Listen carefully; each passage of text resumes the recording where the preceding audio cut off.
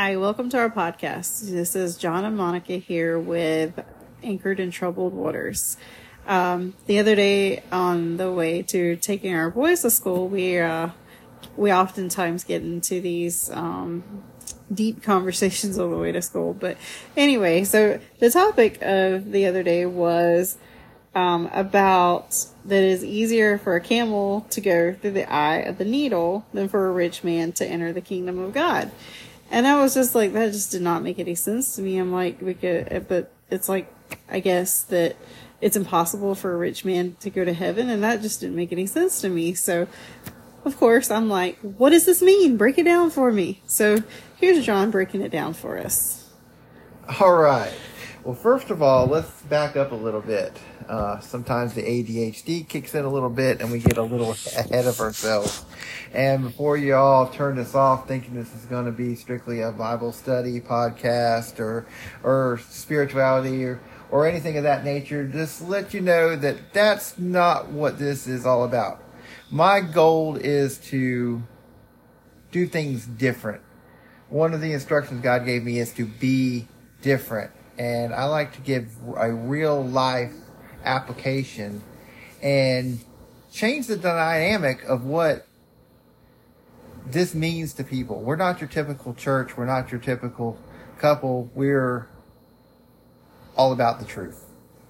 And so first of all, before we get started, I would like to give a little bit of a definition of something that's called biblical archaeology. And that's when we look at how things were when things were recorded. Now, a lot of people are going to say that, that disqualifies a lot of the things we're talking about because it happened so long ago. It happened at a different time. It is a different way of life. And that may be, but it doesn't change the fact. All we have to do is put it into today's times. God's word is the same yesterday, today, tomorrow. And this is all metaphor. Jesus taught in parables. And I like to do the same thing, just use the modern day parables. So the verse that she was talking about was Luke 18:25. And it says, "It is easier for the camel to go through the needle's eye than for a rich man to enter into the kingdom of God." And a lot of times through our own study and for what we've been taught wrong on a lot of different things. We take a lot of stuff at face value without really looking and digging a little bit deeper. So when we hear the eye of the needle, everybody pictures that needle we pull out of a haystack, that long needle with the little eye that we run. Or like the one that you sew with. Yeah, like the one you sew with, that you put the threads through. And it's impossible for anything to pass through that. But we got to look at the specifics of what Jesus was talking about. So it says a camel. He used that animal for a specific purpose. Everything God does has purpose. And he picks the animal. He picks the camel. And so in reality, we're not talking about a sewing needle at all. Imagine, we've all seen Game of Thrones, and we've seen the entrance into Winterfell, and we have those big gates. The big gates opened up, and it's big enough we can let horses walk through, we can let a catapult go through, whatever it needs to enter into the kingdom can go through the big gates. But also, when we have those gates, there's also a smaller gate, a little walk-through gate, an individual gate that just one person can pass through. And that is called what? The needle's eye. Mm-hmm. And that's what Jesus was talking about. So imagine that you come up there on your camel. Camel was a normal way to get around. That was a main mode of transportation. And you pick riding up there on the saddle. And a lot of times there was a lot of cargo that went with it. And so if that animal, that camel, was going to pass through this needle's eye, this small gate, let's look at what would have to take place. First of all, the rider would have to step down. He'd have to come off of it. He would have to take away all of the stuff that is on there. All of his bags, all of his things. And then that camel would have to get down on his knees and be led through. It's showing us an example of what it takes. And it's not that we can't have things. It's not that we can't be well off. It's not that we can't be rich. It's that can't be the priorities in our life. You know, we struggle because of the curse. Man fell, we're cursed. So we go from a system where everything was provided for us. That was God's plan for us, to have everything there. He was going to be our source for everything. And then sin came along and said that you don't have enough. You don't have enough. So we're constantly in that mode of gathering. We need more money. We need more things. And as a society, we have built the idea that the more of this stuff is what makes us great. You know, in reality, we're here for just a short amount of time. This is not eternity. Eternity is in heaven. And the things that we build up here, we're all going to leave that behind. But when the time comes to follow the kingdom of heaven, to follow Jesus, it's hard to let those things go. To strip away the things that we don't need, to lay it to the side, to be able to pass through that small door.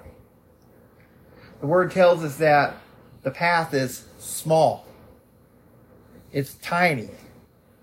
We're used to these super highways and super speeds and be able to move a lot of people at one time. But that's not the path to heaven. And we need to be able to strip these things away so we can make it through that small path.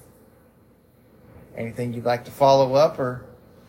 No, I just felt like it was very insightful and very educating, because when I've heard that, I've heard that verse, throughout my childhood, and it's just like, well, that's just crazy. A rich man can't make it to heaven, because it sounds impossible when you think of a needle. I never even fathomed that it was a gate. So it was just very insightful. So I told him, I said, we really have to get this out, because how many other people are like me that have no idea?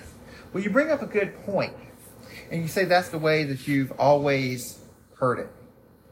Because we don't take and expand on our teaching, and we don't look at things. But there's one clue in all of this that tells you that, hey, something might not be right. And I don't care where you've heard it from. You may have been in church your entire life, and every pastor's told you the same way. That doesn't mean they've got it right. Yes, absolutely. Because what we have to do is we have to look at the character of God. Yeah. And we know that with God, nothing is impossible. Jesus gave us the example whenever he's sitting up there on the cross. The fellow that was up there next to him, he told him, he said, this was a thief. This was a criminal. This was a person that had done bad things, but he was a believer. He knew who Jesus was. And because of that, Jesus told him, today you will be in paradise with me. Yeah, and that's the same that we can hope for. And that is a lesson for all of us, that it is never too late. And nothing is impossible, because look at it, that seemed like an impossible situation. And here it is at the very last moment. Now, guys, don't be waiting to the very last moment, because we never know if we're going to have that chance. But this is a guy in the very last moment that was able to seek and find redemption, and was able to establish his eternity in heaven. Yeah. Well, it's like, too, a lot of times when you go to a lot of churches, and I'm not going to say all churches are the same, because they're not. They're totally different. But a lot of churches that I have attended it's like you have to dress a certain way. You have to do certain, I guess I'm going to really call it out and say rituals, traditions, like the way the service is held. And I'm not saying there's nothing wrong with having structure in church, but there's also, I feel like, and this is just my personal opinion, but I feel like a church should be more of a sanctuary for sinners than more of a gathering, social hour. And that's just kind of what I've seen in the past in my experiences. But, for our church, we try to do things a little different. We try to educate more. We try to, I guess, make sure that everyone fits in. And I think that's really important because we're all a part of the kingdom of God. Fitting in, or having a place to fit in. Yes. Having a place to fit in. And the word tells us that we are to avoid rituals. Yes. That we are to avoid wordy, meaningless, repetitive prayers. And yes. So many times you go in, it's like, it's just checking off the boxes. We're all about learning and building a relationship with God. And you can't do that if you're constantly worried about checking off boxes. We have to do this song at this time and do this and this and this, and that's just not the way. And you talk about the way to, what to wear and everything on that. No one is ever going to call me down in the street and accuse me of being a pastor because I don't look the role. Well, it's funny you say about the prayers, like the repetitive prayers, because like, in the past, I've seen people, do the whole same kind of prayer. Like when you sit down to eat, it's like, God is great, God is good, let him thank us for our food. And there's nothing wrong with that. It's very cute to teach your children that and instill I guess a routine would be, I don't really know what the word I'm looking for, but it is good to instill that in your children. But there comes to a point too where it's like, is it so routine that you're just mindlessly doing it? And that's where it gets to a point where it's like, okay, why are you even doing this? Because you're just chanting words at this point. Where a prayer should come from the heart and not, and that's just how I feel, but a prayer should come from the heart. It's like you're talking to God. That's what prayer is. You're talking to him.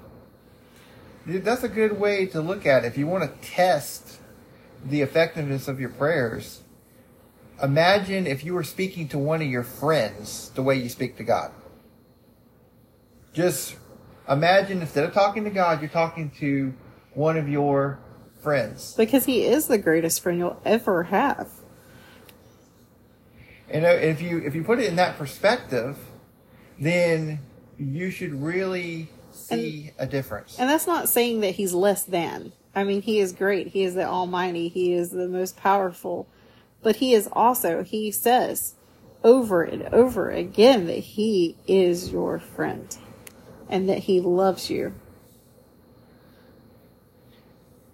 He wants to have that communication with you. God knows everything that's going on, but when we talk to him, we're getting that one-on-one communication. We're giving him the authority to move and work in our lives. So, it's just some things to think about, and it's not always going to be like this. Sometimes we're going to do some really fun stuff, some really off-the-cuff things. We'd love any questions, if anyone has any questions. Yes, and whatever it is, sometimes that you're too afraid to ask in church, you're afraid to ask your pastor, ask here. And we're going to give you scripture, we're going to dig down deep. And you might be really, really surprised at the answers that you're going to receive. There's a lot more than what you can imagine out there. Till next time.